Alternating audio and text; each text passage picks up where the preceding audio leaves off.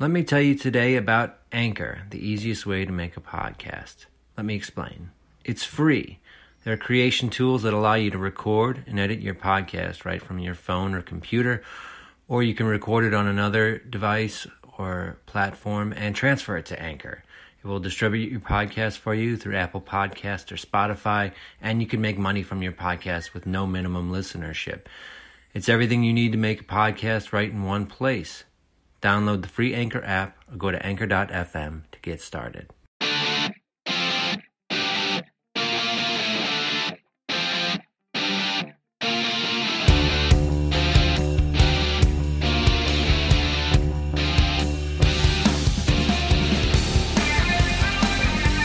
Welcome, players, to the Triple Play Fantasy Baseball Show.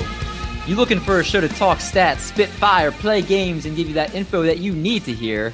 Come on in, y'all. We don't bite. It's D-Menu welcoming you back to another episode of Fantasy Baseball Goodness. I'm joined by dessert legend Art Tornabene, a.k.a. Little Cheesecake, the LC. LC, how is your too early mock treating you? Too early mock is going pretty well. I started off pitching Garrett Cole fell to 12. He was the third pitcher off the board. I actually have him as my top pitcher right now going into next year, so I was really happy with that. I got Machado in the second. It's been a really interesting draft. I Whit Merrifield. I have JT Realmuto. It's not a typical team for me, but the draft is fallen really weirdly, and I'm scrambling to do my research on each pick. It's been a lot of fun. How's your team doing? Pretty good, actually. I some picks mostly I like. Some I'm a little shaky on, but I liked how I started. I went 3 pitchers in my first 5 picks and 4 of my first 7, and the rest I've just been hitting, stacking it up since then. But I'm liking it, and I like this is the first chance to kind of get a look at things. So this is the first year I know me and you have been a part of this since we kind of dove into the fantasy baseball community starting back in March. So this has been an absolute treat to be included with all the awesome people in this industry. So that's been the best part, honestly. Absolutely. And there's someone that's also on this show, but he's not part of a too early mock. Joined by the Doc. How's it going? I might not be in this league, but at least I'm not followers like you. I'm a GGI, and I am proud of it. You say you're guys come here. Cool. Come on, Chief. It just sounds like you're just super salty right now that you're not in it. This is the part Eric doesn't mention. He mentions that Justin Mason sent out like, hey, anybody want to sign up? And Eric's like, me. And he wrote to him. And then he said, sorry. This is classic David. I said, I can be home in 20 minutes. And somebody responded before me. I was like, okay, I'll do something else. No, don't undersell how. Go on my Twitter at @e_men_DEE, and you'll see it, and you'll see that David's a liar. I thought you did it from the show account. You did it from your account? Yeah, I did it from my account. Okay, I guess they can look back and see. But we're not talking about too early mocks. There will be plenty of that. But on deck, we have Triple Play Fantasy's grab bag of hitters, and that's the toughest 2021 hitters to rank for 2021. It's a lot of 2021s. Let's face it. This season, it's a global pandemic. 60 games of data have been presented to us to make assessments about players and their performances for drafts next year. While there's a lot of factors that come into play in a particular season, we are going to try to do the best we can to take the data from 2020, looking at also at 2019 data, and try to assess hitters' values going into the next season, because it's still this season, right, Art? Yep, that's absolutely right. I'm nodding right now. That doesn't work on a podcast. It's all good. But we're going to be looking at these hitters, and we're going to be doing that with That Dude KC. You guys get that's from? That Dude BP. There you go. I was hoping at least one of you would. That Dude KC Bubba, and he's joining the show tonight with us. Super excited for that. After that, we're going to go to our bullpen for our question of the week. What was the best brawl that you've ever seen? And our mystery game coming in to shut the door. But first up to bat is our news and notes. Just a couple quick news and notes here. Division series are set and have been going on. Cheesecake, any major surprises for you so far in the playoffs? The Marlins have been an exciting story. I think Tampa Bay's really exciting. The Tampa Bay New York series is really exciting. It's been a great postseason. I'm a little sad my Cubs got knocked out in 2, but I feel like it's going to be a great postseason as it keeps going. These teams are playing at a high level right now. For sure. And Doc, what about you? I think it's surprising. The Astros looked like they were going to sweep today. The A's made a comeback, but I think everybody thought, especially with their under 500 record, that their success was due to cheating. They swept the Twins. I mean, they're 4-1 in this.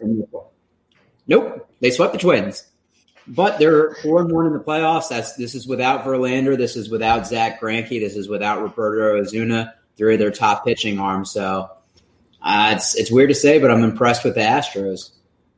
Yeah, and this is not a prediction show because we can make predictions, but I think it's more just funny to point out what's been going on so far and reflect.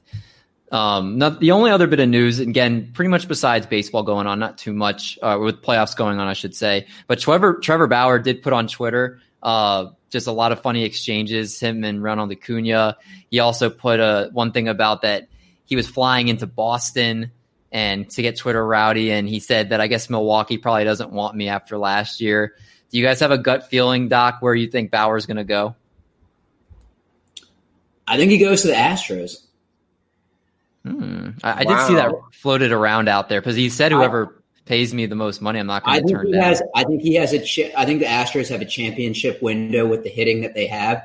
I think Verlander being out next year, Zach Greinke being older, they're going to need a top arm. I see them making a serious push so that they can remain relevant. And I think if they have success, that's going to put away any doubters that think that they won because of cheating. Well, you Cheesecake. Just off the top of my head, I think Trevor Bauer went to UCLA. I think he's a Californian. I see the Angels as a really good fit. They need an arm at the top of their rotation, and they spend money. I mean, if they had $240 to throw at Rendon, maybe they have $140 to throw at Trevor Bauer this offseason. I think he'd be great at the top of that rotation. Well, remember, he's only going to sign 1-year deals. Oh, yeah. Well, I got the Angels for a 1-year deal. Dark horse, he goes to Japan for a year. Don't think that's going to happen. But I digress. I think it's going to be interesting to he'll be one of the ones I'll really be watching because I don't want to say he doesn't care about winning, but I think he wants to get paid the most. So we'll see which team throws money at him. I think I've heard the White Sox is one of those other teams too, which I would hate. So let's hope that doesn't happen. Anyway, do you like what you're hearing so far? Make sure you never miss a show by clicking the subscribe button wherever you find your podcasts. Done. Want to hear more Triple Play? Great news for you. We have a fantasy football show that you can check out, also available anywhere you get your podcasts. Noted. If you're enjoying the content, how about giving us a 5-star rating and review like you would if we were a newborn puppy on Instagram? Ooh, you damn well know that you're not scrolling past that without liking that. So why don't you do that for us? I like that besides the profanity. Check us out on Twitter and Instagram at Triple Fantasy. This weird cat over there runs our social media and provides daily questions, annoying gifts. Sure I'm a human. Meow. Of course, our weekly episode drops.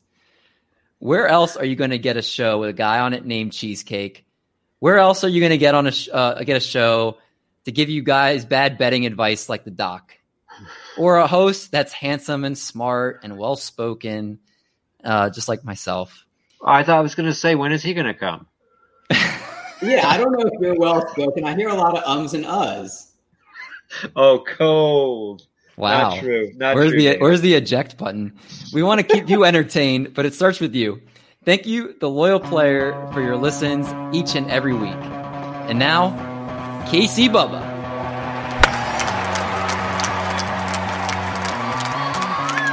We welcome in a man that when you hear the word dong, you know exactly who I'm talking about. A reoccurring guest and now automatic friend of the show, as he wasn't scared to hop back on with us a second time.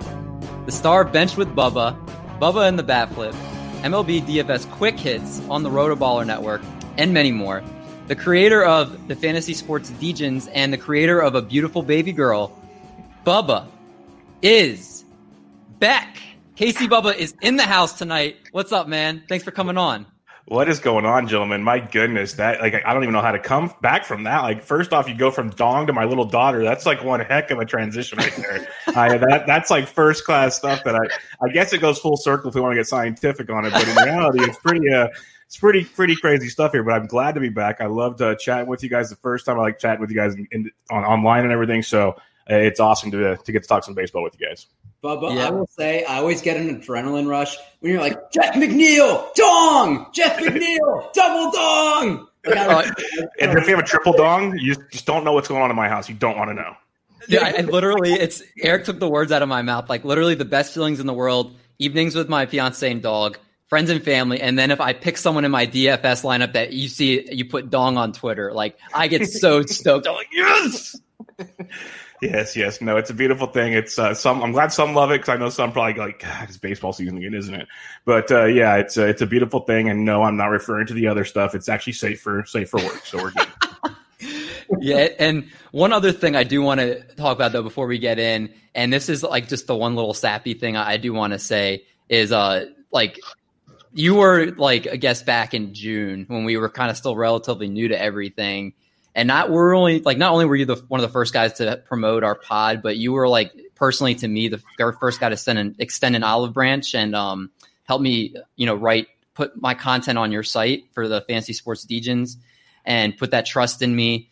And you kind of gave me my first shot in this industry, and you were nothing but great to me, Cheesecake, and the doc. So really want to thank you for all that you've done for us, man. I really appreciate it.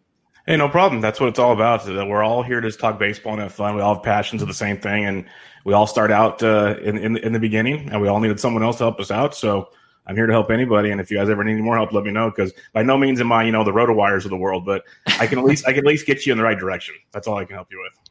David, I was really hoping that you'd shed a tear with that soliloquy. I actually rehearsed it so that way I wouldn't cry. Just I had to keep my dignity here. That's fair. You can save those for the wedding. It's okay. My fiance actually said I better not cry. Or no, I think she said I better cry. I cried. I'm honest. I'm a crier. I'm a nice guy, but I'm a crier. When I saw her come down the aisle, I started crying. Not like bawling, but I started tearing up. My dad looked at me and goes, "Oh crap." I feel better now. If you cry, like I know I can cry. Real men cry. Yes. So I guess hopefully those tears will shed. Got a line from the Big Lebowski. Real men do cry, Mr. Lebowski. Yes. Is that a line? I think you're right. Oh, that's awesome. I feel better now. I feel like I got that out. So now we can hop into the main content of the show. And guys, let's face it, this season was a global pandemic. And we only have 60 games of data, and it's incredibly hard to make assessments about players and their performances. So with many sports, many factors that come into play looking how a player is performed during a regular season, we may see statistically slow starters. We may see some that don't play well in certain weather, have problems or great successes against certain teams that they continue to face in realignment, et cetera, all that good stuff. So 2020, you can kind of take it as you will. We're going to take that into consideration with these players we're going to break down today because we're talking about hitters that are going to make you tear your hair out trying to assess their value and for 2021. And we're trying to help you keep your sanity with this show, which is the Hitters Grab Bag, the toughest 2021 hitters to rank. And so we picked 12 hitters before the show that we're going to talk about, and we're going to try to address, but not limited to, where they're ranked in their position going into next year, what round you look to draft them, and expectations you can expect for 2021. So, Bubba, that's a mouthful right there. Don't want to talk anymore. You're the guest. Lead us off. What do you got for the first guy? Well, I was just going off the list you have here, if we're good with that. And I think your top guy is one of the most fun ones to talk about, is Adalberto Mondesi, because I talked about him on recent shows as well. He's just tilting as all tilting can be about guys to decide, okay, was the second half legit? Was the first half legit? And I like Mondesi because, I hate rabbits, like not real rabbits. They're cool. But I hate rabbits as in like Billy Hamiltons of the world, that kind of stuff where it's very, very tough to pick him. I don't want to like pigeonhole myself on one category. Well, if you look at a guy like Mondesi, it gets very, very interesting because he can do a little bit of everything. He actually does have power, which we saw. We saw it when he first came up into the bigs, and then he kind of slumped. He got hurt. I was telling someone the other day, I wish we had beat reporters that actually could talk to these guys besides just Zoom meetings after like games when they don't want to talk to you anyways. So it's one of those tough things to really know. Was he just getting healthy? Did the shoulder injury heal, and all of a sudden he's hitting the snot out of the baseball? There's a lot of weird things to do about it. So I think Mondesi is very interesting. I'm kind of the believer on it's like he's obviously not that good, but could he hit you 15 homers and still you 40-plus bags? Yeah, he could. I could see that. And if he can do that, he's like a top 6 or 7 shortstop going into next season. It's just a matter of do you believe in that? And I hope spring training tells us that. I think with Mondesi, sorry to cut in, I was looking at him as well. And you know what? On the 23rd of September, Mondesi was hitting 209 with a 566 OPS. Then he went 14 for his next 18. And he finished 256 with a 710 OPS. So it's not even first half, second half. It's first 55 games, last 5. But he produced 7 extra base hits in that span. He stole 16 bases in 1 month. Yeah, he's streaky, but if you're just looking to add up what he gets over a full season, as long as Kansas City is willing to bite the bullet and hit him at the top of the lineup, because he needs to hit at the top of the lineup. He hits like garbage when he hits down in the lineup. As long as KC hits him at the top of the lineup, you're going to get these stretches where he is a monster for a week, 2 weeks, 3 weeks at a time. And that's where he's going to accumulate his stats. I don't think Nicky Lopez is going to take shortstop from him. I think he's got it next year. And so I think he stays pretty high. He's going pretty high in the 2 early mocks. I was surprised at how high he's been going in the 2 early mocks, but I get it because he gets a lot of steals. He gets and like he does have that pop. And I think Mondesi could be one of those guys that somebody takes early, they get really frustrated with, and then he's a buy low candidate. So if you don't get him, he does go through these cold stretches. And if you're an owner, I know I've had him in the past. It's very frustrating. You think about cutting him. So, but we've seen, like Art said, those last 5 games that he can just go off, or he can get you 16 steals in a month.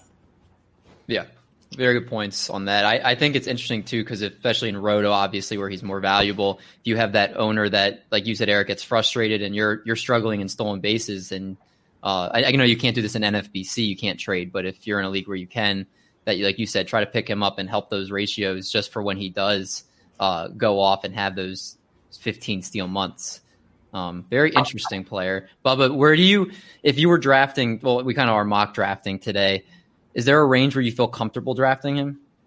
Yeah, we were talking about the 2 early mocks there a second ago. When you see Mondesi, currently, if you look at Smata's wonderful list, he's going around pick 35, and I'm not sure I'm quite there yet. That's like in a 15-team league, that's middle around 3, give or take.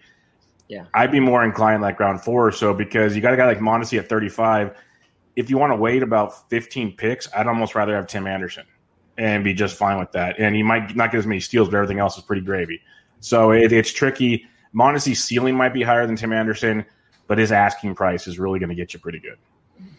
Yeah, agreed on that. Cheesecake, why don't you give us another guy that was on this list of someone who we should talk about here? Well, I'm looking at Javi Baez.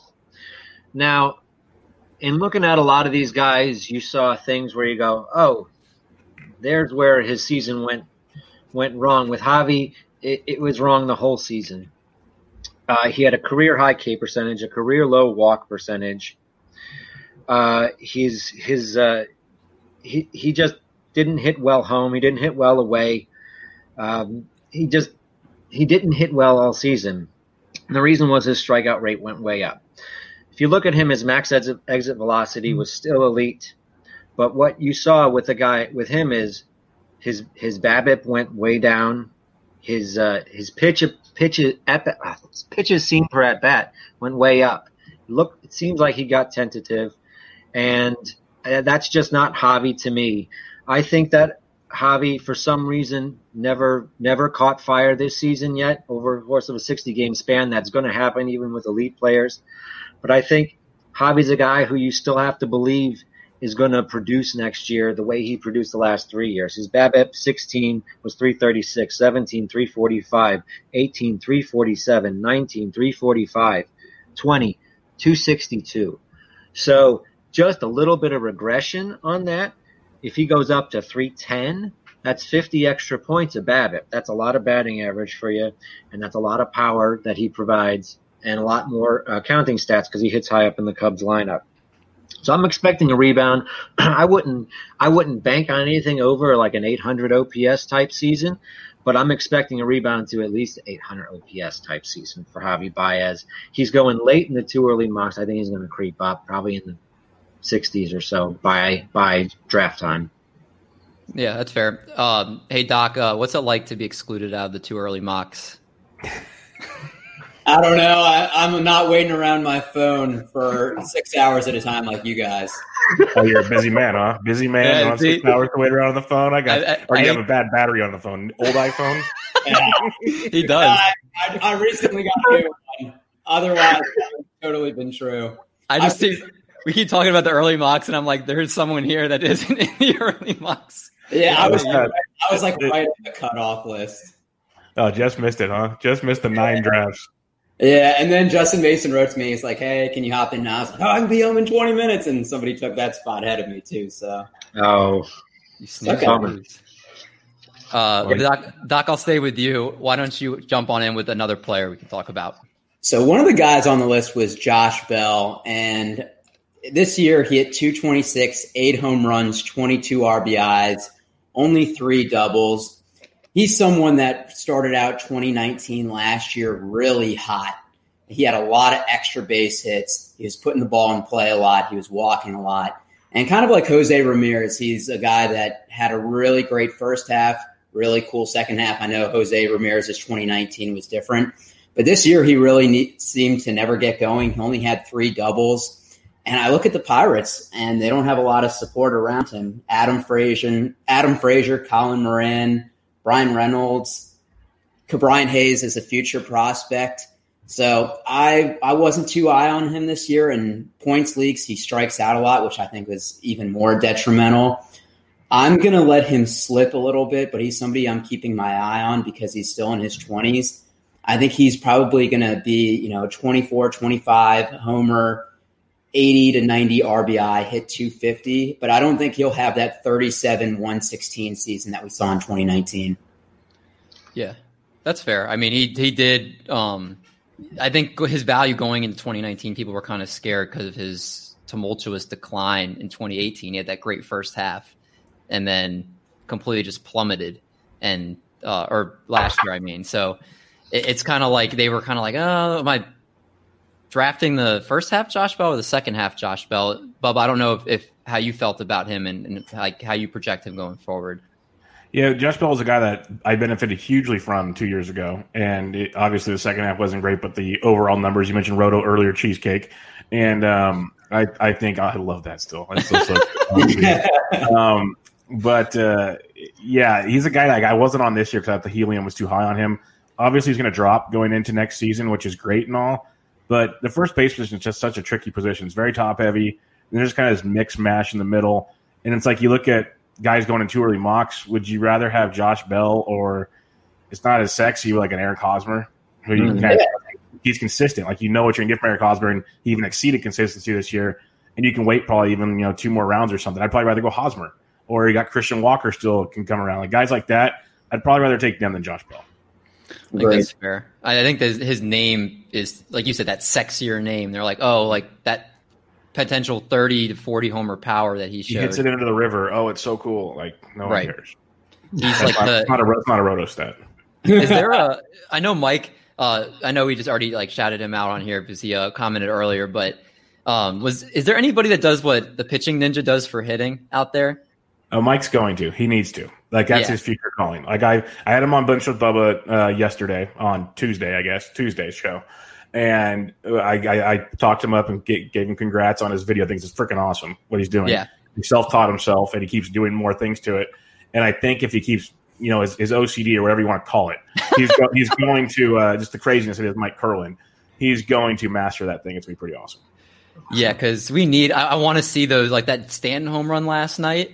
Like that would be something that would be perfect in there, or something like that. Like the beauty of that stroke, or like you freeze it like right when they make the contact, and then fast forward on the swing or something like that. Like what I would like to do is I'd like to be an editor. Like, okay, you get the home run, it's cool, but then you have it like blast through the scoreboard, which it should have done, and then you have it going through the streets of San Diego or something. Like that would have been pretty. Go pick up street tacos, get into Tijuana, go have some fun there. like I'm telling you, like you could have a lot of fun with that thing because he hit the snot out of that baseball. He did. I was just like, how can a human hit the ball that far? You crop in some people fighting for the ball. Exactly. There you go. Like if it is Josh Bell, like we'll take his full circle. He hits it in the Allegheny. He goes and finds Nemo. Like he could do all kinds of cool stuff there. I love that. Another guy I'll get to here on this list, and I think it's getting a little cold in here because I see a Mr. Freeze. Oh no! And he was around 3 or 4 pick according to his 36th NFBC rankings last year. Struggled a lot this year. Let's not cover that thing in sugar. He hit 205 with 4 homers and 13 RBIs, just a little over 150 plate appearances, and that's Austin Meadows. And I want to give a shout out real quick also to the guy we've just been talking about, Mike Curlin, because he actually did a little breakdown that right after we had him on, we brought Austin Meadows up on the show, and he kind of dove in depth on it a little bit. And obviously you have to take his COVID numbers with a grain of salt here because he did have COVID. But Mike pointed out that he had more of an upright stance and less open than his 2019. Could have contributed to his increased launch angle, which was 24.2 this year and 7 degrees higher than last year, which led to an increase in his fly ball percentage and decrease in his ground ball percentage, which again is normally a good thing. But the home run fly ball rate was down 1.5%. And his barrel percentage and sweet spot percentages both took huge decreases. Swing and strike rate, whiff rate both went up. Contact percentage went down. Again, you can kind of look at every single thing he had, and a lot of his stats just looked really, really bad. And again, I don't know if you want to attribute to COVID because that would be a fair argument. But I was kind of scared off his 3rd or 4th round price tag going into this year. I'm one of those, and I'll stick by it. I'm a firm, I need to see it again before I invest that high of a pick in somebody. And I don't feel comfortable taking him before the 6th round personally. So you got to show daddy that you weren't a 1-year wonder, and that we'll make those changes if you can show me that you can prove more value. But I don't know if you guys disagree on that or not. He's a tough one. Like the talent is legit. We've seen it for at least part of his season 2 years ago. But COVID or not, it was a rough year to begin with. And I think you do got to take his with a grain of salt. We already saw him go deep in Game 2 against the Yankees, so there's something there. But I want to see it more, like to take the gamble on him where you have to. I'll probably end up passing also. Yeah, he also plays for the Rays and Kevin Cash, and nobody is safe in that lineup, hitters or pitchers. Yeah, that's very true. Bubba, we're going to go back to you now. Who's your next player that you want to highlight from this list? Well, you were just talking about a COVID player, and this is a guy that, this offseason, the reason why we're having this discussion now, and we'll have many more of these throughout the offseason, is how do you take 2020 stats, or what do you do with 2020 to look at 2021? And Yoan Moncada was about the only player that I noticed, and I might have missed it, but when I'm typing dongs on Twitter, I'm on searching stuff all the time. So he mentioned that COVID, like he was still dealing with COVID. Like he was one of the few guys that had COVID and mentioned how we knew Freeman said he thought he was going to die, but then once he started playing, he never mentioned it, like he's feeling bad again. Where Moncada literally said he had trouble breathing at times, like he still couldn't play. He's a guy that I'm going to buy right back into next year. Like I'm not as concerned about him unless we see in spring training like he's still having issues. Like we're still trying to figure out this disease. Like there's some people have long-term issues. We don't know. Maybe he's going to be that guy. But if he's back healthy in spring, I'm back on board with Moncada. He's like a 5th, 6th, 3rd baseman for me. I'm a huge fan because the power speed that he does bring to the plate, he can hit for an okay average. That White Sox offense is just ridiculous. So you look at his overall StatCast page and everything, and it's not great. It's a freeze, like you guys said. But there's a few things you can look at that, the fly ball rate dropped, the pop-up rate went up quite a bit. That could just be not feeling like full energy, like just dropping his shoulder, little things like that. So I'm going to take a lot of it with a grain of salt, and because a lot of the numbers that you look for in power were the worst of his career. And he's a guy I'll be definitely taking the value on because right now at least in the too early mocks, people are not showing love for him. So I'll jump back on that train. Hey, Bubba. So Moncada had 0 stolen bases this season, and obviously he's a pretty young player. But assuming he's healthy for spring training and plays a full season, how many stolen bases do you think he'll get? What is his range? I'd say he's around a 15-plus guy, Okay. and 15 to 20, give or take, and you never know if things go great because we know that team will run. Tim Anderson will run. Lou Bob will run. Like, they'll let these guys run. So that's not the issue. I just think his breath capacity is about as good as my fat rear end. So it's really tough to steal bases at that point in time. Yeah, you look at his 2019, he was a whole different hitter. I mean, he hit 315 last year. I mean, maybe he's not that good. Yeah. Maybe he might not be that good. Maybe like, I think his XBA was like 285, but 25 homers, 10 steals, 79 RBIs. Was a huge I think he led the league in strikeouts in 2018, but cut it in 2019. So, Bubba, I'm with you. I don't think I'm scared away from, if he goes down, even better. But if he stays the same, I'm all in on that. I'm 100% with you. Yeah, and about that Sox offense. That Sox offense, with him having a good season, how prolific that's going to be. Well, next year. Well, ideally, before he was getting banged up this year and everything, it used to be like him and Tim Anderson at the top of the order in front of Eloy and Abreu and like this whole just murderer's row behind him. It's beautiful. Yeah, for sure. And Bubba, I think you brought up a good point that he had COVID before the season started, and when the games actually were getting played, it's at an accelerated pace. You don't have off days. You have to travel. You're not really getting time to rest up and letting your body heal and recover. So I definitely think, the effects of it, but also the fatigue that your body probably has. So it's great points, and you've sold me on buying him next year. Sweet. All right. Cheesecake, who's our next guy? Ketel Marte. Ketel Marte, he had a decent year, but no pop, no power. He hit 302, 303, something like that. I don't have the stats right in front of me. But you look at what he was doing, and you compare it to what he did last year. Last year, that season, when he hit 330, when he hit 30 home runs, when he showed that power. This season, just completely different profile, completely different StatCast profile. His zone swing percentage went way down, 9 points down. His first pitch swing percentage went way down, 7 points down.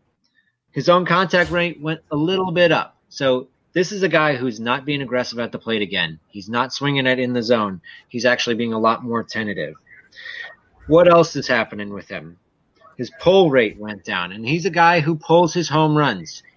He has a good exit velocity for a little guy, but he pulls them. His pop-up rate went up. His fly ball rate went down. His weak contact or topped or under contact went up. And his barrel rate went way down. Almost the same percentage as his weak contact went up. So this is a guy who never got right this whole season, never got into a power groove, still hit 300. I think that the 30 home runs is something that you're dreaming if you think you can expect something like that next year. I think you're hoping he hits 15 to 20 next year. And he's got that 10 to 15 stolen base possibility, but he has a high average and he's not empty batting average. So I think with a guy like Marte, you're looking at him in like the 6th or 7th round. He's not going to be in the top 3 or 4 round second baseman. I'd push him maybe even further down. No, with that batting average, he's like a 7th round guy. But you can't draft him as high as he was going this year because his profile changed so much. And with him, his exit velo is good, but he's a small guy. I think his power is dependent on that pull rate, on that barrel rate being high like it was last year, and I'm just not expecting it to go all the way back up to where it was. Yeah, very good points on him. I'm going. Go ahead, Bubba. No, I just had a question because I agree with what you said. I think this is one of those guys that are getting a discount on, and I'm curious because we're looking at 2 early mocks, and I think it'll be similar as the season goes on. Like you got guys like Keston Hiura and Ketel Marte going right next to each other. Are you a Marte or a Keston Hiura guy? I'm a Marte guy because I like his hit tool, but much better than Hiura. Like Hira, well, maybe not hit to is not the right word. I like his strikeout rate much better than Keston Hira is what I should say. Keston Hira's strikeout rate is high, and it's always scared me off. I like his overall production, but I feel like the dependable floor is Marte out of the two. That makes sense. I'm with you. Good. Doc, next guy up on the list. So, Art, you might want to cover your ears unless you're ready to contribute to this. But I'm going to talk I know where you're going. I'm going to talk about Kris Bryant, and he had an awful, and that might even be a nice way of putting it, season. He hit 206 with 4 homers and 11 RBIs. That's awful. He had 27 hits the entire season in 34 games. The year before that, he had 31 and 77, which is better, but he's never hit 300 in a season. He's only had 100 RBIs once. He strikes out a lot. In 162 games this season, he would have been on pace for 191, which isn't even the most that he's had in a season. He had 199 his first full year.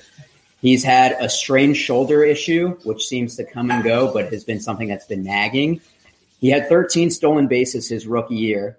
Each year after that, it's single digits, and he's hitting at top of the order now. He had 0 stolen bases this year. I'd say the only thing that you can bank on is that he's third base and outfield eligible now.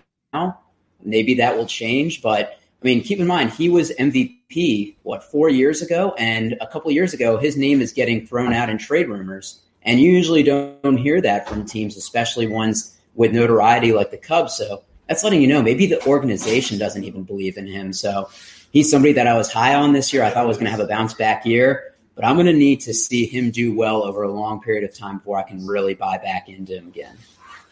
So let me ask this. If his name was Tobey Maguire, would you and his name's not Kris Bryant, this guy is borderline undraftable the way he's playing. Is it just his name value at this point and why people are still taking him? What do you guys think? Yes. That's exactly what it is. It's 100% what it is. I mean, he was an MVP one year. You're going to bank him. You're going to draft him and be like, well, he did it one year. He could do it again. It's like when a girl hooks up with you one time at a bar. You're like, okay, well, they made out with me once. It could happen again. We've been to the same bar, haven't we? Hey, great minds think alike. Yeah. I mean, however you want to call it. This dude obviously is not worth where he's getting taken. His production has been flat out awful. And I'm going to ask the Cubby on the show, Cheesecake, in 60 seconds or less, give us your public service announcement about Kris Bryant. Well, it's his shoulder. The shoulder injury is what zapped him of that power. He still has the power to hit the ball out of the yard, but his home run per fly ball rate has dropped from its elite rate, which it was in 16. So really, until that shoulder gets healthy, he's a guy who's going to hit home runs, but it's not going to come with the accompanying volume that he had in his prime. And you have to wonder what's wrong with the shoulder. Maybe the Cubs training staff just stinks. Maybe Kris Bryant's shoulder is just something that he's been managing, and it's going to be like that for the rest of his career. Like you said, where would you draft him? I think he's going to go in the top 100, but I think if I was picking him, I'd take him outside of the top 150, honestly, based upon his production this year. Now he came back at the end of the season and had a few big home runs late, but what's that count over the course of what he's shown this whole season? And like you said, last year, but I think he's still a guy who's going to get a decent batting average, 270 to 280 batting average with decent pop.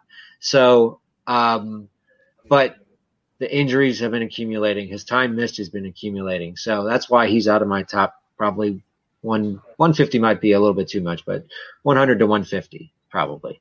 Yeah. He's the type of player I don't think I'd feel comfortable playing unless he was on my bench and I could have a whole lineup set and it's if he does well, then I can put him in, but I don't have to take a gamble to have him as a starter, but that means I won't get him. But I'm not letting that tease that he put on sway me from how I feel. I'm sure it sounds like Bubba and Eric, you guys feel the same. He's kind of like when it's closing time at the bar and you start thinking maybe or maybe not. You just go home. You just go home. He's that bad decision. You just go home by yourself. Can we just start making these comparisons of players of how we'd feel about people at a bar when we're drunk? Yeah, I spent 5 years in college. We can do this all night long. Let's Love go. it. He's the person who was good looking in high school, but then you see him at the bar now. He gained the freshman. Go back to your 20-year reunion and you go. Yeah. No. He won prom king, and that was his MVP year, and it's been downhill since. There we go. There you go. Bingo. Like that. This is another guy that kind of fits in that same category here, and he's obviously better than Chris Bryant, and that's JD Martinez. And this guy was a top 2 or 3 round pick in every format. ADP of 22 on NFBC. And this wasn't just a bad season for him. This was a bad season in general. He had a WRC plus of 77 this year, which if you went to the Fangraphs page was actually on the second to last page of qualified hitters. He slashed 213, 291, 389, 7 homers, 27 RBIs. Strikeout rate highest since 2017. His walk rate was lowest since 2016.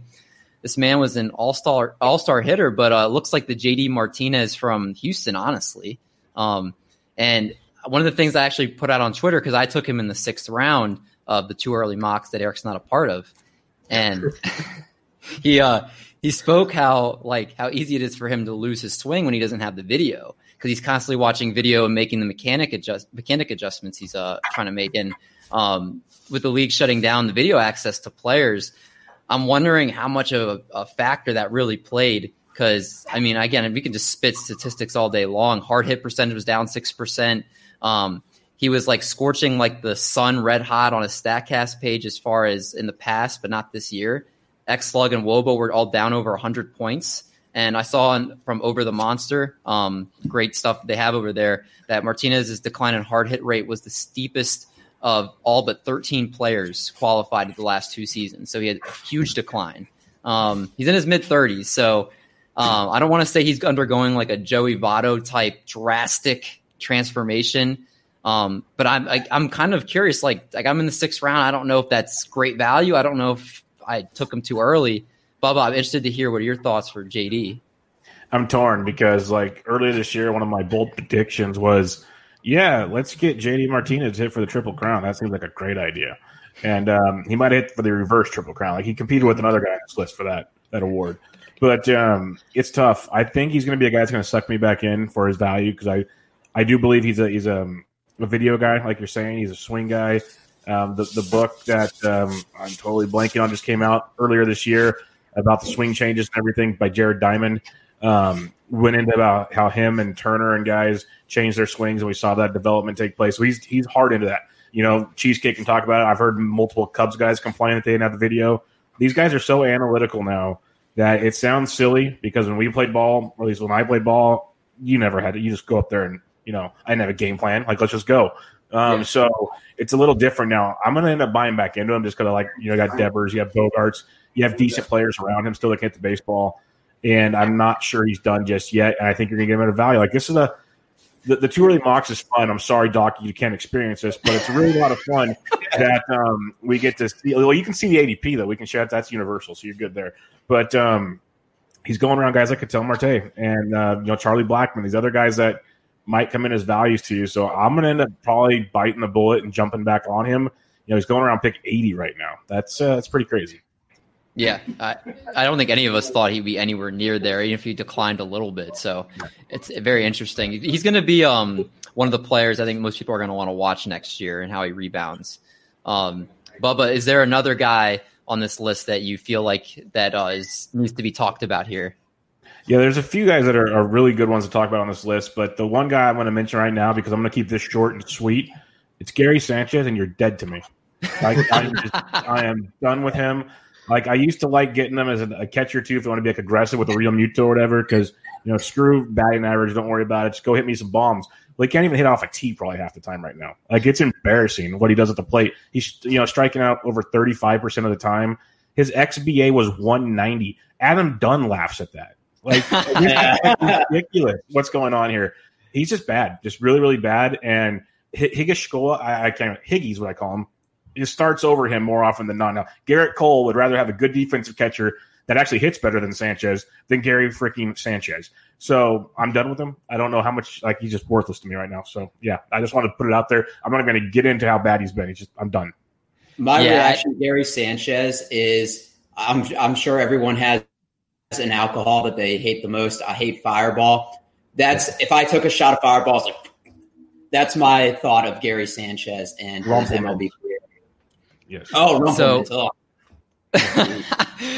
So Gary Sanchez, I know this is very early on.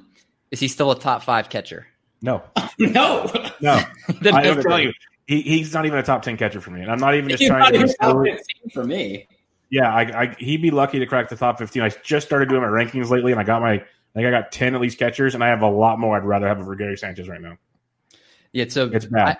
I dove into Gary a little bit, and the only thing I saw that you could look at as a chance of turning around, his O swing, his swing outside the strike zone was down 4%. So he actually wasn't swinging as much outside the strike zone, but the biggest thing actually was just like his O contact was down 7%. So 7% off the lowest of his career. So he pretty much wasn't touching as much outside the strike zone. So if it was outside the strike zone, he wasn't hitting it. He only made contact about half the time. So, and then his XBAs were on all the different types of pitches were either 40 to 60 points higher than his actual. So that was I dove in for a while, and those were the only positive things I could pick out from his year. It's a lot of blue. It's a lot of disgusting numbers. He was in the 4th percentile in XBA, the 2nd percentile in strikeout percentage. That is not good at all. Yeah, I stayed like, it's funny because we go back to the previous offseason and people were saying that he potentially is a number 1 or, at worst number 2 to JT Real Muto. The gap between them is like insane. And they were being near compared to by, different people throughout last offseason. So it's interesting how much he's fallen. And I wonder if he's even with the Yankees next year. Because I've heard, I think you heard Toby on Batflip and Bubba in the Batflip him mention about that the Yankees were looking at him and they could pick up JT and trade Gary. So yeah, Gary's not expensive. Some team will be willing to take a chance on him. Like there's definite possibility he can get traded. It's disappointing we've spent over 2 minutes talking about Gary Sanchez. We're giving his eulogy right now. LC, get us back on the right track. Give us somebody. Do you have somebody we can be excited about potentially, or more bad news? Yeah, I have a guy who I think people are going to sour on a little too much, and that's Kyle Lewis.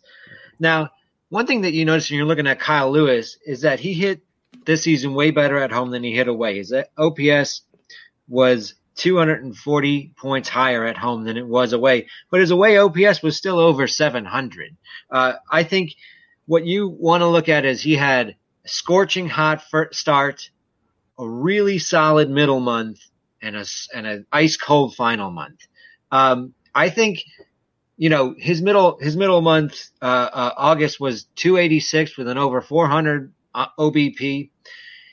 In September, he struck out a ton. He struck out 17 times in 42 plate appearances, but he walked 13 times. So his strikeouts went way up, but his walks went way up. He was seeing a lot more pitches.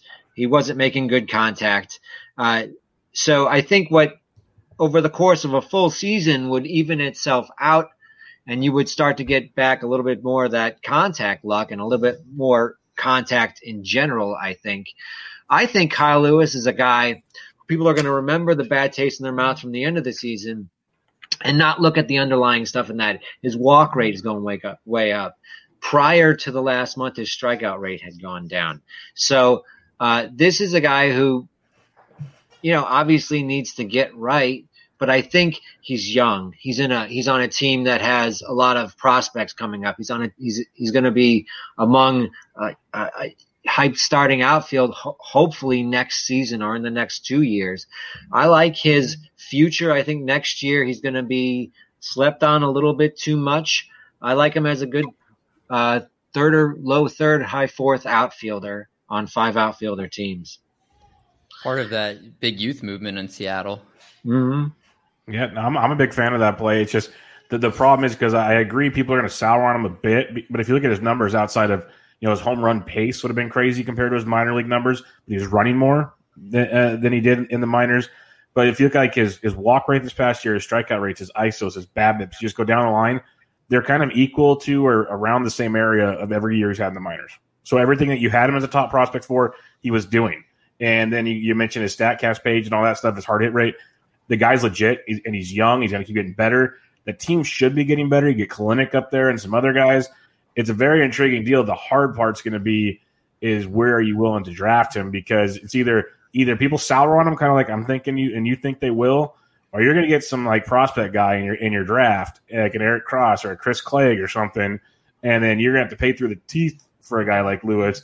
Because right now in Too Early Mocks, he's going to pick 100. He's going right next to Tommy Pham, Giancarlo Stanton, Eddie Rosario. Like, I like young prospects, but I also like proven pieces like Rosario and Pham. So it becomes very interesting at that point. Yeah.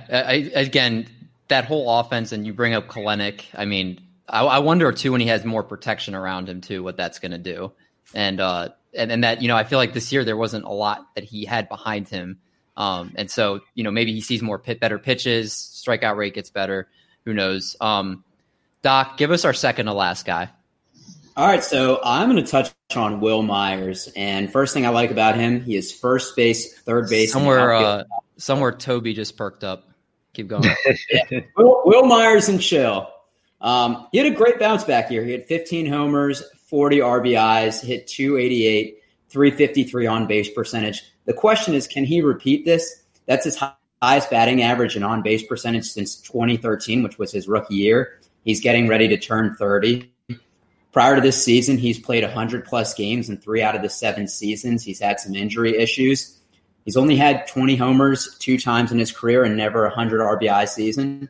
But I say that he has some sneaky stolen base upside, which he runs more in the base paths than I thought. He's had double digits his past 4 years, and his career high, he had 28 in a season. I didn't realize he had wheels like that. So he's going to play in a good lineup. And ultimately, his ADP for me is going to depend if the NL keeps the DH. I think Eric Hosmer is going to be locked in at first base, assuming he's healthy most of the time. Cronenworth and Tatis are going to take over the middle infield. Machado is going to be locked down at third. And in the outfield, they have Tommy Pham, Trent Grisham, Yerkes, and Profar. So if they can have that extra hitter in the lineup, I feel good about him playing and having an everyday role. If it goes back to pitcher only, I'd probably slide him down a little bit. It's a good point, because if he slumps also, then he's not going to get as many chances to break out of it if there's that one less bat in the lineup. So very good point on that. There is one more guy on this list, and there's only one guy that can talk about this guy, and that's Teoscar Hernandez. And Bubba, I know that's your guy. You've been, I heard you say you've been watching him for a long time. So can you tell us a little bit more about what you expect from Teoscar Hernandez? Okay, for those that haven't heard, I'm not a prospect analyst or anything like that to begin with. Like, I love prospects. I enjoy them. For the longest time, I talked about it on my show. I'm learning with the rest of everybody. Like, I turn on the microwave and I try to figure out how to use StatCast. That's what I do. And I love it. It's crazy. Like, it's a work in progress, as they say. I might need to get a deep fryer or an air fryer. I don't know. But this is what we're doing. And with Teoscar Hernandez, I watched him in Fresno when he was with the Astros before he got traded to Toronto. And everyone there was watching Derek Fisher when he was a big-time prospect. And all these other guys, like they had a stud pitcher that's now got PEDs and all kinds of stuff going on there. And Teoscar's playing center field. He was hitting the snot out of the baseball. Like there was no exit velo, but you could tell just sitting behind home plate. Everything was loud on a string. But more importantly to me, he played a phenomenal outfield, and he had a cannon for an arm. So I'm like, okay, this is cool. And no one's talking about him. And then he goes in that trade to Toronto, I think, for like Francisco Liriano or something like that. It was ridiculous. And everyone's like, oh, yeah, the Astros are getting this, lefty reliever they need for the postseason. And first off, if you think Liriano's going to help you win a World Series, I got it coming for you. But unless he bangs the trash can. True. But we'll have to – can't wait for the narratives after this postseason. But you look at Toronto, and this was before they were the baby Blue Jays. They were kind of building things. There's no Guerrero. There's no Bichette, no Biggio just yet. So they get Teoscar. I'm like, sweet. This is a good move. With Gurriel was new at the time. And watching him finally get to bust out was a thing of beauty. Everyone's on the same page now. The guy has insane power. Everything he hits is hard, like his hard hit rates. His exit velos, his barrel rates. The dude is so talented, and he can play a good outfield, and he even has a little bit of speed to throw on top of it. He is very, very good. It is not a fluke. So I think this guy is one of those, and people aren't thinking he's a fluke because he's going early in the too early mocks. Like, I'm still having a hard time pushing the draft button where he's going at 64, the 17th outfielder off the board. But I'm going to have to start maybe getting okay with that because I'm pretty sure he's not going to – I think he might go to like 25th outfielder at the most, but he's going to go high this year, and he's well worth it. So what would be the earliest round that you think you could comfortably go and get him? Yeah, like I said, I'm not there yet, but I think the more I draft, the more I kind of see – right now, it's just kind of seeing where things fall because it's pretty crazy. Right. Like, we've talked about guys that are going later than they should, and that's going to keep being fluid. In December, you get NFBC draft champion started up, so we'll get that ADP, and then you'll start getting more stuff. And we're just going to analyze we're going to analyze it till it's not worth analyzing anymore. But Teoscar is one of those guys that it's going to be roster dependent, but he's a good 4.5, I'd say, category guy. Because he should steal you 10-plus bases, but you never know. Toronto might just turn into, let's say, hit home runs and not care because they could do that. But I think I'd be more comfortable in round 5, but you're going to probably have to get him late round 3, early round 4. So it's going to be sad when I don't have him is the problem. He's going to be one of those FOMOs. Yeah. You know what's interesting? He hit 16 home runs this year, and he had four multi-home run games. My superlative for him is the DFS sleeper because if you get him on one of those 2 home run days, he's likely winning you some money. It was a double dong night is what that is. Double dong! But, yeah, he's crazy. Randy Arozarena, he went deep again. He's a guy that's legit, but he's kind of a mini Teoscar if you want to play it that way. Like if you don't get Teoscar, you get like Arozarena super late. Well, he's going to get Helium too, but much later than Teoscar. That's a nice little extra one in there because when I was putting this list, I didn't even think about that, but he's really I feel like the playoffs have really shown a light on him for a lot of people that didn't know about him towards the end of last season. Yep. Great job, gentlemen, as always. We're going to move now to the quirky, fun part of the show, and we're going to start off with our question of the week, and we are sponsored by Manscaped. Eric, tell us a little bit about Manscaped. Listeners, I work in sales, so I'm trying to make sales pitch every day. I won't do that right now. Instead, I'll ask some simple questions. Do you enjoy getting injured in the groin area? No! Great! The Lawnmower 3.0 has skin-safe technology, the best ball trimmer ever. Do you sometimes get bored and spend longer in the shower than normal? Yes! Great! The battery lasts 90 minutes, so unless you pass out drunk in the shower, you can make better use of your time. Don't you hate when things are as loud? Yes! Samesies. That's why they have the quiet stroke technology. Do you like to let your junk breathe? I thought that was the only option. Well, why are you wearing boxers when you can wear performance boxers? Do you like to make your significant other happy in bed? Of course. Well, who doesn't? The ball deodorant will cover up that ball sack smell that could turn her off. If you followed along, congrats. That means you're most likely not a millennial as we avoid ads at all costs. But it also means that you could use some products from Manscaped. Razors, boxers that are dark so you could hide potential poop stains, and ball deodorant are some of the many products they offer. Let me use my closing techniques on you. Get 20% off and free shipping with the code TRIPLEPLAY at manscaped.com. That's 1/5 off with free shipping, especially in this economy, at manscaped.com with the code TRIPLEPLAY. Unlike my performance at my real job, I hope I have better success convincing you to go to their site and buy some of their products. If you'd like to take that girl home for a second time from the bar, go get your Lawnmower 3.0 and the non-poopy stained underwear. There we go. I can't believe we just brought up poopy stained underwear on this show.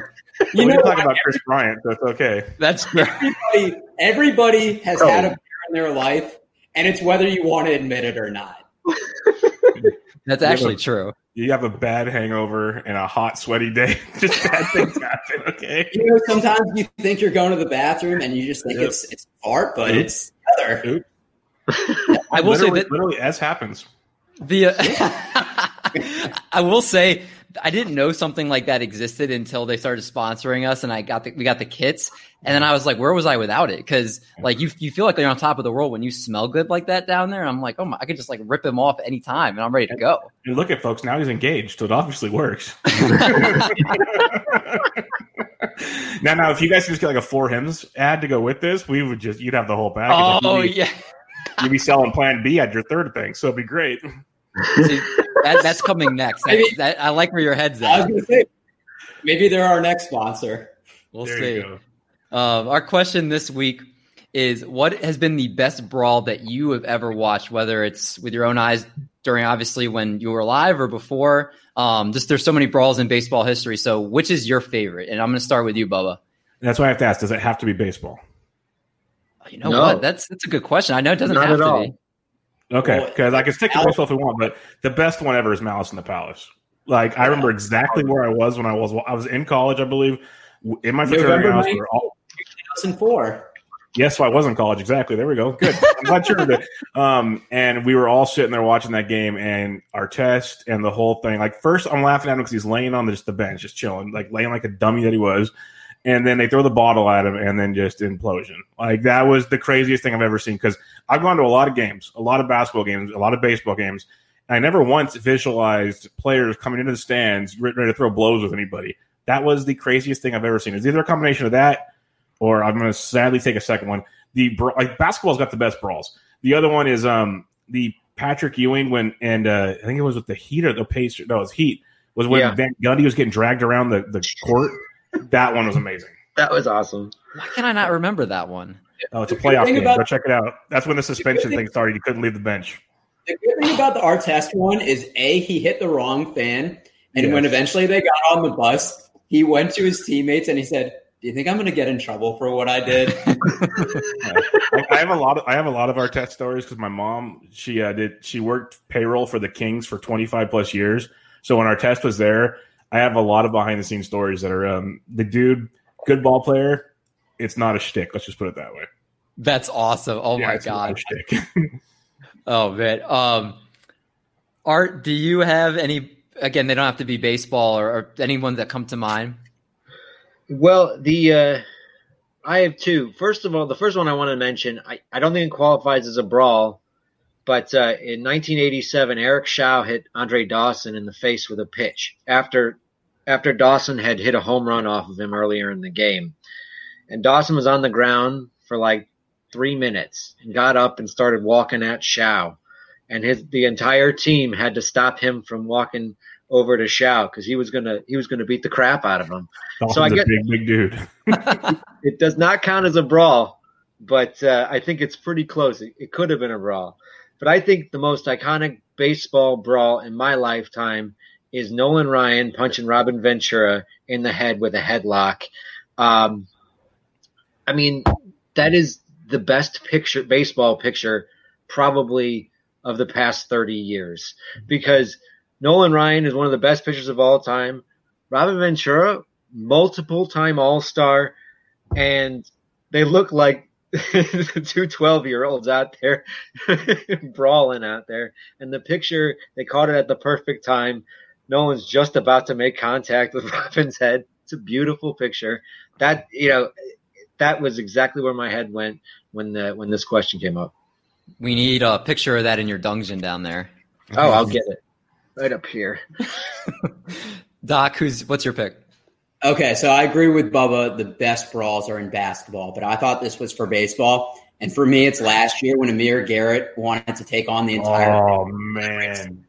But it's also the follow-up. So I've been following Amir Garrett on Twitter for a while. He played college basketball at St. John's. And when he's on the mound, he refers to himself as AG. So somebody's like, Amir, why did you fight him? And he's like, that was AG. You got to ask him why.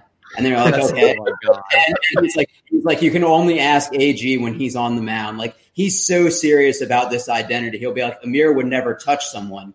AG is ready to punch. So he just seems like a funny guy and somebody that's not backing down from a challenge. So he was ready to fight that entire team. Yeah, to take the cojones to literally just walk straight from the mound to the dugout, basically saying, it's me versus you, let's go. I don't care.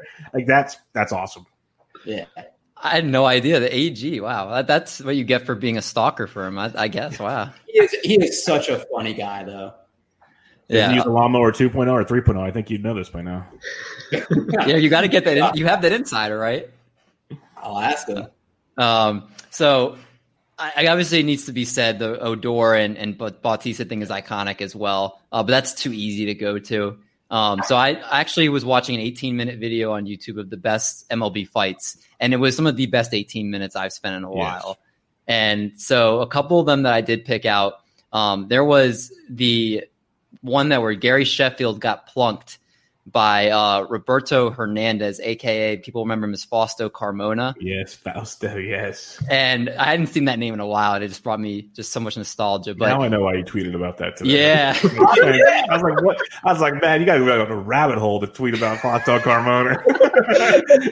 So the best part about this is, so he gets hit. Gary Sheffield gets hit. He's just got this mean mug on his face, which he might have the meanest mug of anybody I've seen just when he gets mad. He's just like undoing his elbow strap, and the whole way down to first base, he's just looking at him. Just the whole way down. And it's like slow, too. It's not like it's fast. And Fausto Carmona is staring back at him like they're looking at each other the whole way down.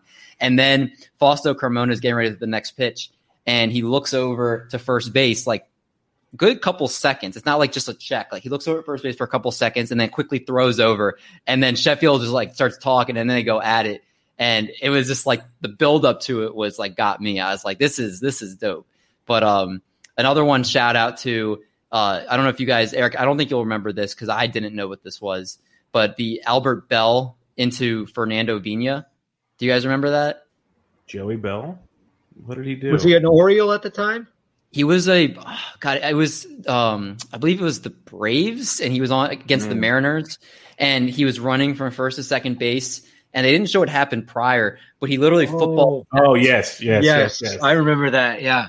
And he checked him and like actually decked him to the ground. And the dude didn't even do anything. That he just like talked. I was like, what are you like you're such a puss. Like what, like, how can you just take that and just like talk to him as he walks away? It was something I'd never seen. I thought it was pretty cool. David, you saying puss might be the most vulgar thing you've said in any of our podcasts ever. So, I'm just glad I could be here for that. That really got my attention right there. I'm like, because I can sailor things up real quick. So I was like, I'm like, this is great. So I keep it professional until I don't have to. So this is great. For the future, we always had a pact us three. We were like, we're not going to curse, but any times the guests curse, we are not going to stop them. They can do whatever they want. So. I want to give a couple honorable mentions before we put it away, because I do have some baseball ones if we need to. But I think the one where it was Yankees, Red Sox, and Don Zimmer ran at Pedro Martinez and he basically olayed him onto the ground. That is priceless. That's a good one. Pretty much like the Veritek A-Rod stuff. That was all good. I can't remember. I think it was the Amir Garrett one. But the fact Yasiel Puig was traded like 30 minutes before that, came out of the locker room to keep fighting with the Reds, even though he wasn't on the Reds anymore. Like if he gets hurt, he's out part of the Indians. Glorious. So that was awesome. The Reds have had a few good ones. I remember Johnny Cueto trying to kick a guy in the head with his spikes and got his foot stuck in the netting. To go look that one up. That was wild. And then if you want to go old school, I'm surprised it wasn't on your 18-minute deal. I can't remember who he was swinging at, but it's probably in black and white, maybe color. Juan Marichal was getting attacked with a baseball bat. No, he attacked the catcher. He had a bat and went and attacked the catcher. That's right. Johnny Roseboro, Brooklyn Dodgers catcher. Yeah, the old school days. He went and attacked a guy with a baseball bat. So go check that one out. Cracked him on the head. All right, I'm watching that when we're done with this. I didn't know someone ever actually attacked with a baseball bat. Yep. The one thing I did notice with the whole comp is half of it was Carlos Gomez and Pedro Martinez. That sounds about right. Yeah, sounds about right. I'm surprised. And I bet you probably got a good Manny Machado one in there against the Red Sox. Yep, that has a few. Yeah. There was the one where he also was with the Orioles against the Royals too. Yeah, he has a little I don't want to say the right word, but he has an issue. Yes. Seems like. But that I mean, we could go on. These are all great. But I do want to get to our game of the week.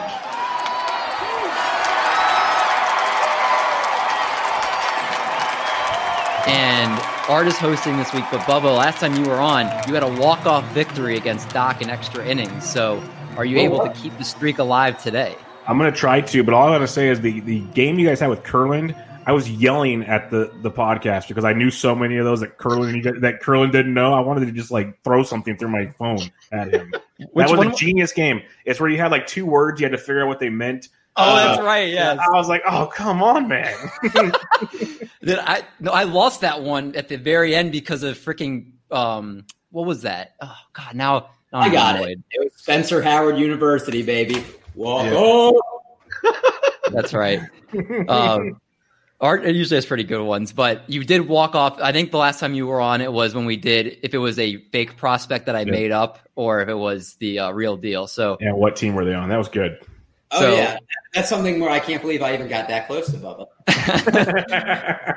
All right, well, we're one of us is going to take you down today. Cheesecake, what are we playing? Well, as you may know, Doc, I don't know about you, but the 2 early mocks are going on right now. Oh, no, I didn't hear about it.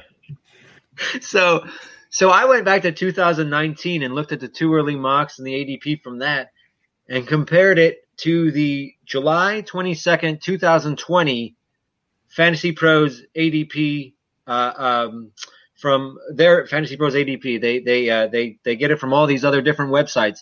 And so there were a lot of surprising risers and fallers on that. And so this game is risers and fallers from the 2 early mock. All right. Y'all better not let me win. God, I hope not. That would look pretty bad on Bubba and I's part if that happens. So are we using the 220 numbers or the 2019 Rising to Fantasy Pros? Yeah, 2019, okay. Sure. 2019 okay. 2 early mocks to 2020. I think this is the way I looked at it was this. 2 early mocks were good, but there was a lot of change after that. So this is what happened after that. Now, the first thing I noticed, there was a trend. Now, I don't know the 2 early mocks last year were 1 catcher or 2 catcher league, but catchers rose up the draft boards by July. And so right now, the first question, I have 7 catchers who averaged a rise of over 130 spots.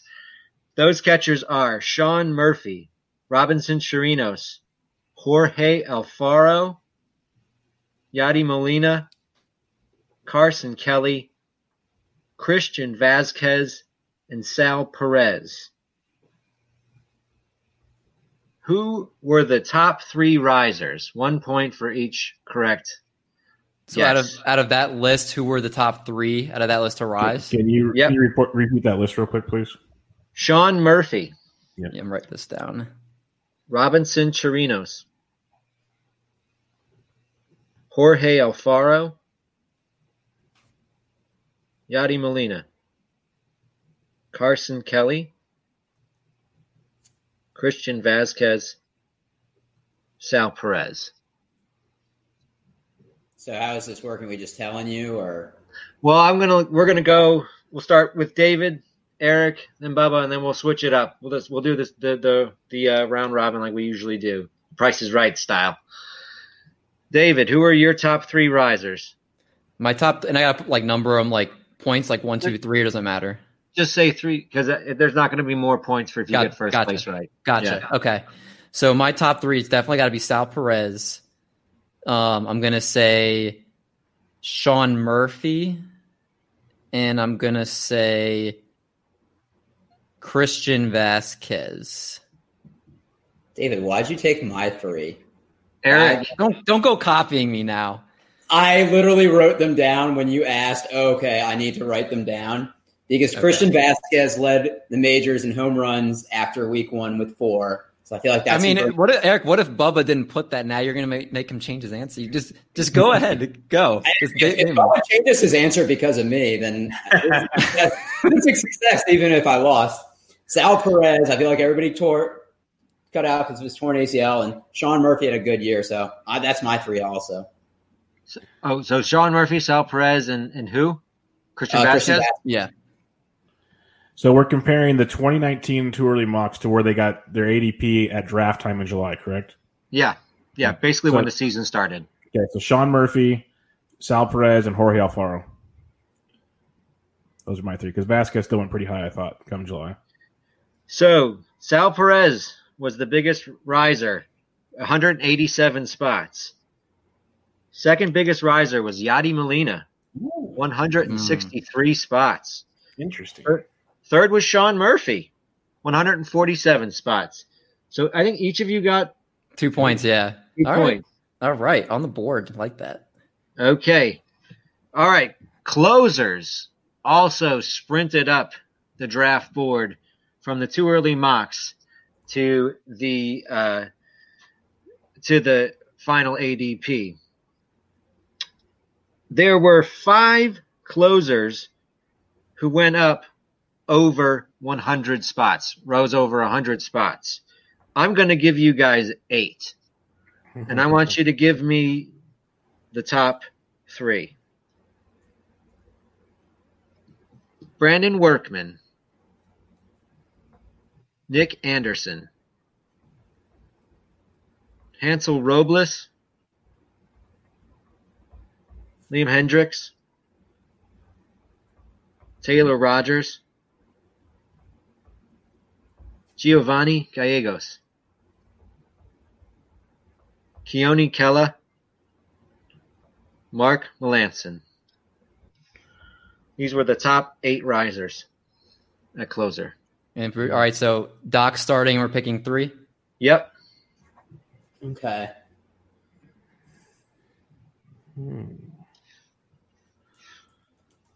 All right. This one's tougher for sure.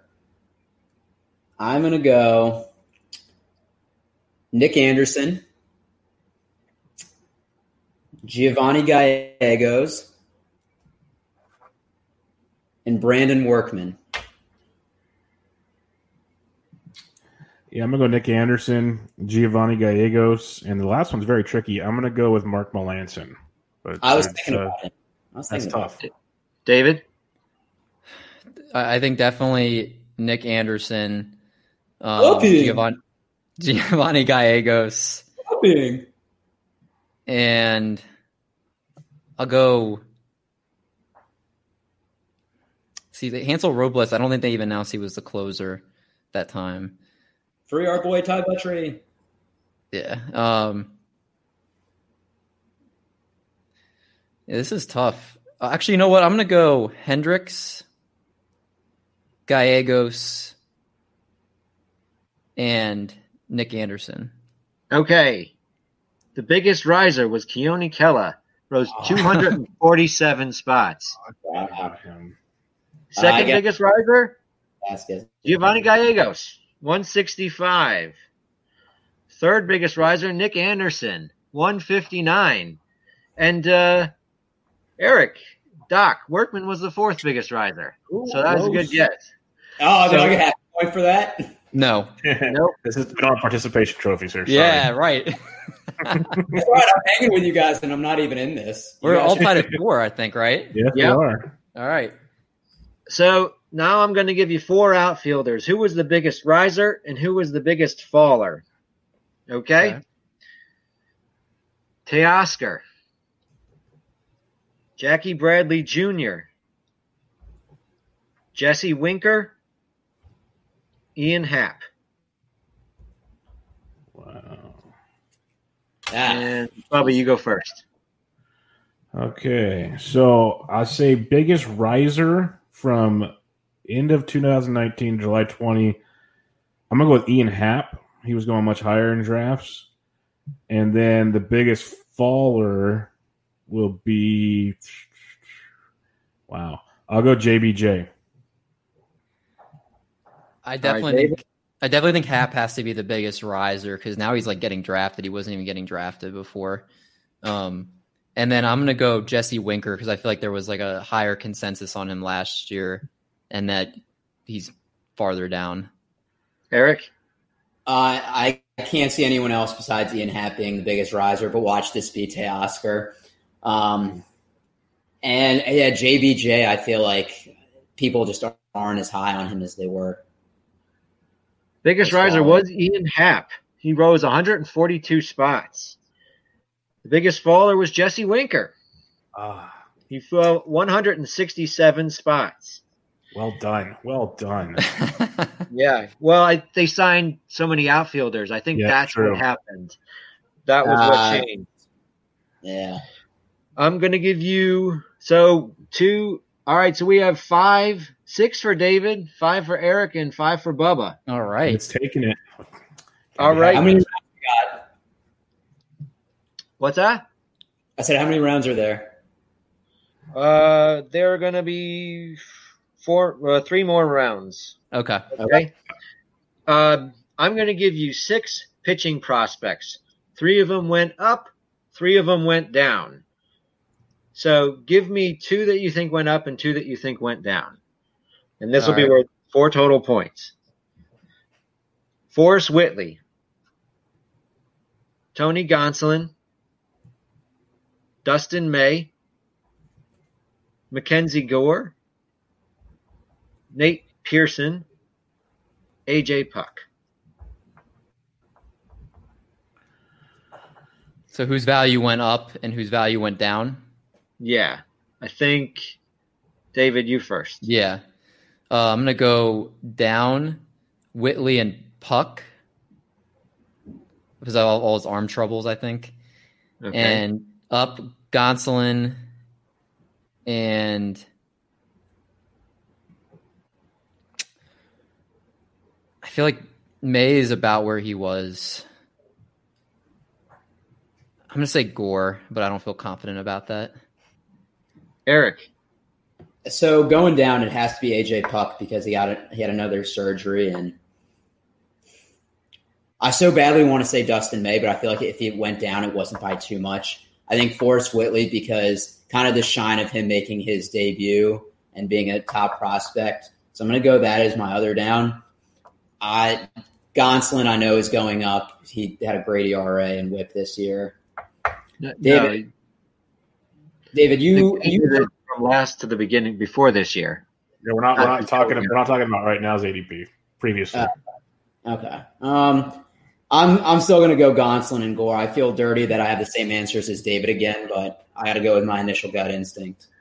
I appreciate you too because I have a feeling I have a chance to make up some ground here. I have Whitley and Puck going down, and then I have Pearson and May going up. I don't think Pearson was even drafted in the 2 early mocks in 2019.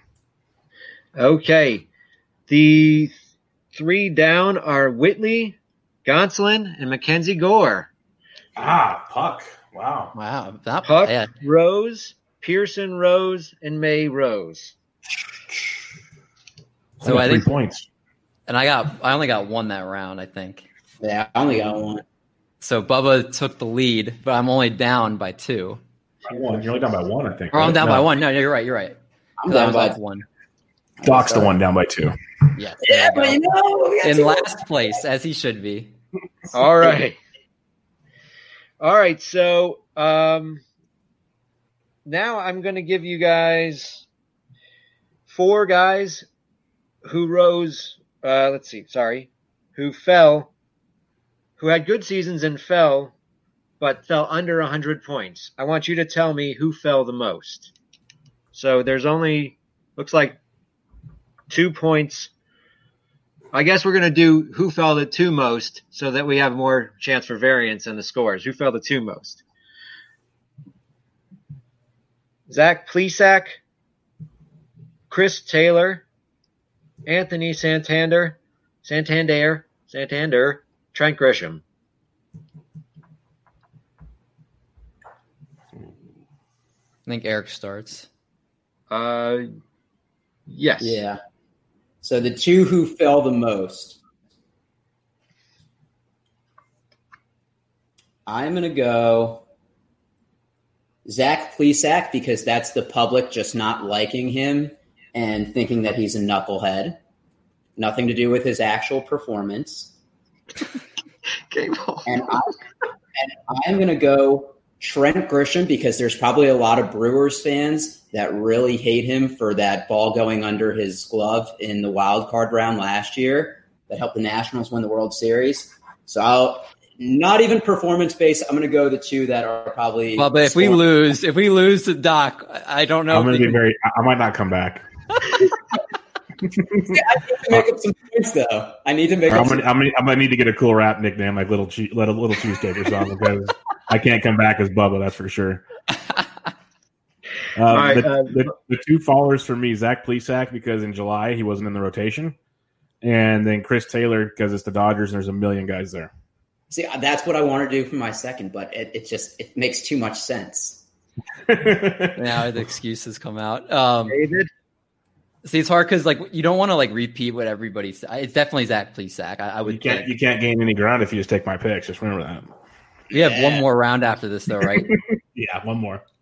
All right, so Zach Plesac, and I feel like Chris Taylor wasn't really even that high to begin with. Possibly.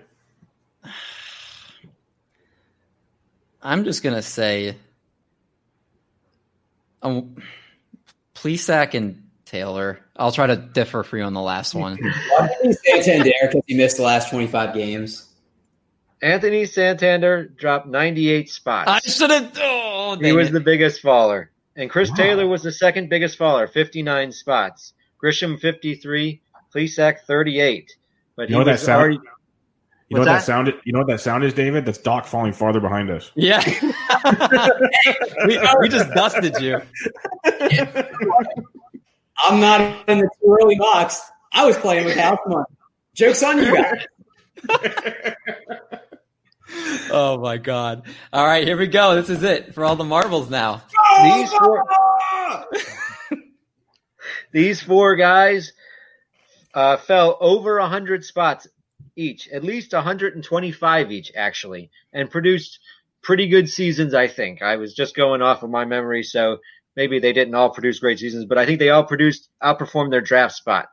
Jesus Aguilar, Pablo Lopez, Jerks, and Profar, Dominic Smith. Who were the two biggest fallers? That's a tough one.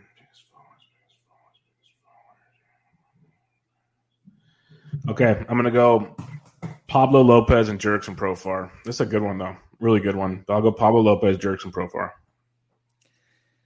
The only way, I could tie him, but there's no fun in that. So the only way I can win is if I pick two other players. And so I'm going to go Dom Smith and Jesus Aguilar. I like your spirit. I appreciate that. Eric? Oh, who you picking, Doc? It's definitely got to be Profar.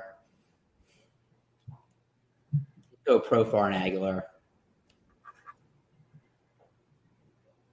What do we got? The biggest faller, Pablo Lopez, 172 spots. 248 to 420. Second biggest faller, Dominic Smith, 166 spots. 391 to 557. Wow. Profar fell 131, Aguilar 126. So they're all respectable falls. So the winner is Bubba. He didn't have to hit a walk off this time. I appreciate you guys. I appreciate you guys letting the guest win. That's really nice of you guys. That's cool. You know what? That one hurt though. Around the horn style. You get 15 seconds. Oh, I get 15 seconds. Well, I don't know if you want to give me 15 seconds. You get your. Go ahead. You obviously plug whatever you want. Everything you want to talk about, will give you a solid 30. I don't need 30, but I want to thank you guys for having me again. I really do truly enjoy talking to you guys. A fun group of guys here. The podcast, you guys are getting better and better with it. So keep doing all that good stuff. And then for my end of things, Bench with Bubba, I'll start cranking it up more like I used to. It's just with the little one, it's been tough to schedule things appropriately right now. So we'll get back to going with that. DFS will start slowing down. I have a lot of ideas for the off-season plans of writing and whatnot. So we'll see where it goes. We'll have a fantasy book coming up in December like I did last year. So a lot of cool stuff. But again, thanks for having me, guys. I look forward to the next time. It's always a pleasure chatting with you three. Yeah. Pleasure when you lose us in the game. So, Bubba, thank you for providing me that joy for the evening. Oh, my God. Yeah, well, next time you come back on, we've never had anybody go 3-0. Even Toby, he lost the first time. I think Alex Fast might be 2-0, but no one can be 3-0 on this show. Funny thing with Toby is if it's not stat based, he really gets lost real quick. So if you just make him throw curveballs about a player, he's not going to be as focused on it. He has to have his numbers, so you can get him real quick that way. There it is. All right, I know exactly how we're going to structure the game next time. Awesome. Well, if you're not following him, make sure you follow Bubba at BDentric on Twitter. Great follow. Again, as he said, he knowledgeable fantasy sports guy, DFS advice, really friendly face on there. If you're trying to become a better fantasy baseball player, DFS player, this guy is as good as it gets out there. So make sure you follow him. Check out all his stuff that he does. Bubba, thanks again, man. Really appreciate it. Anytime, guys.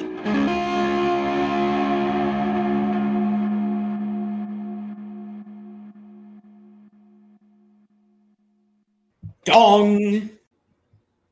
All right. That's funny.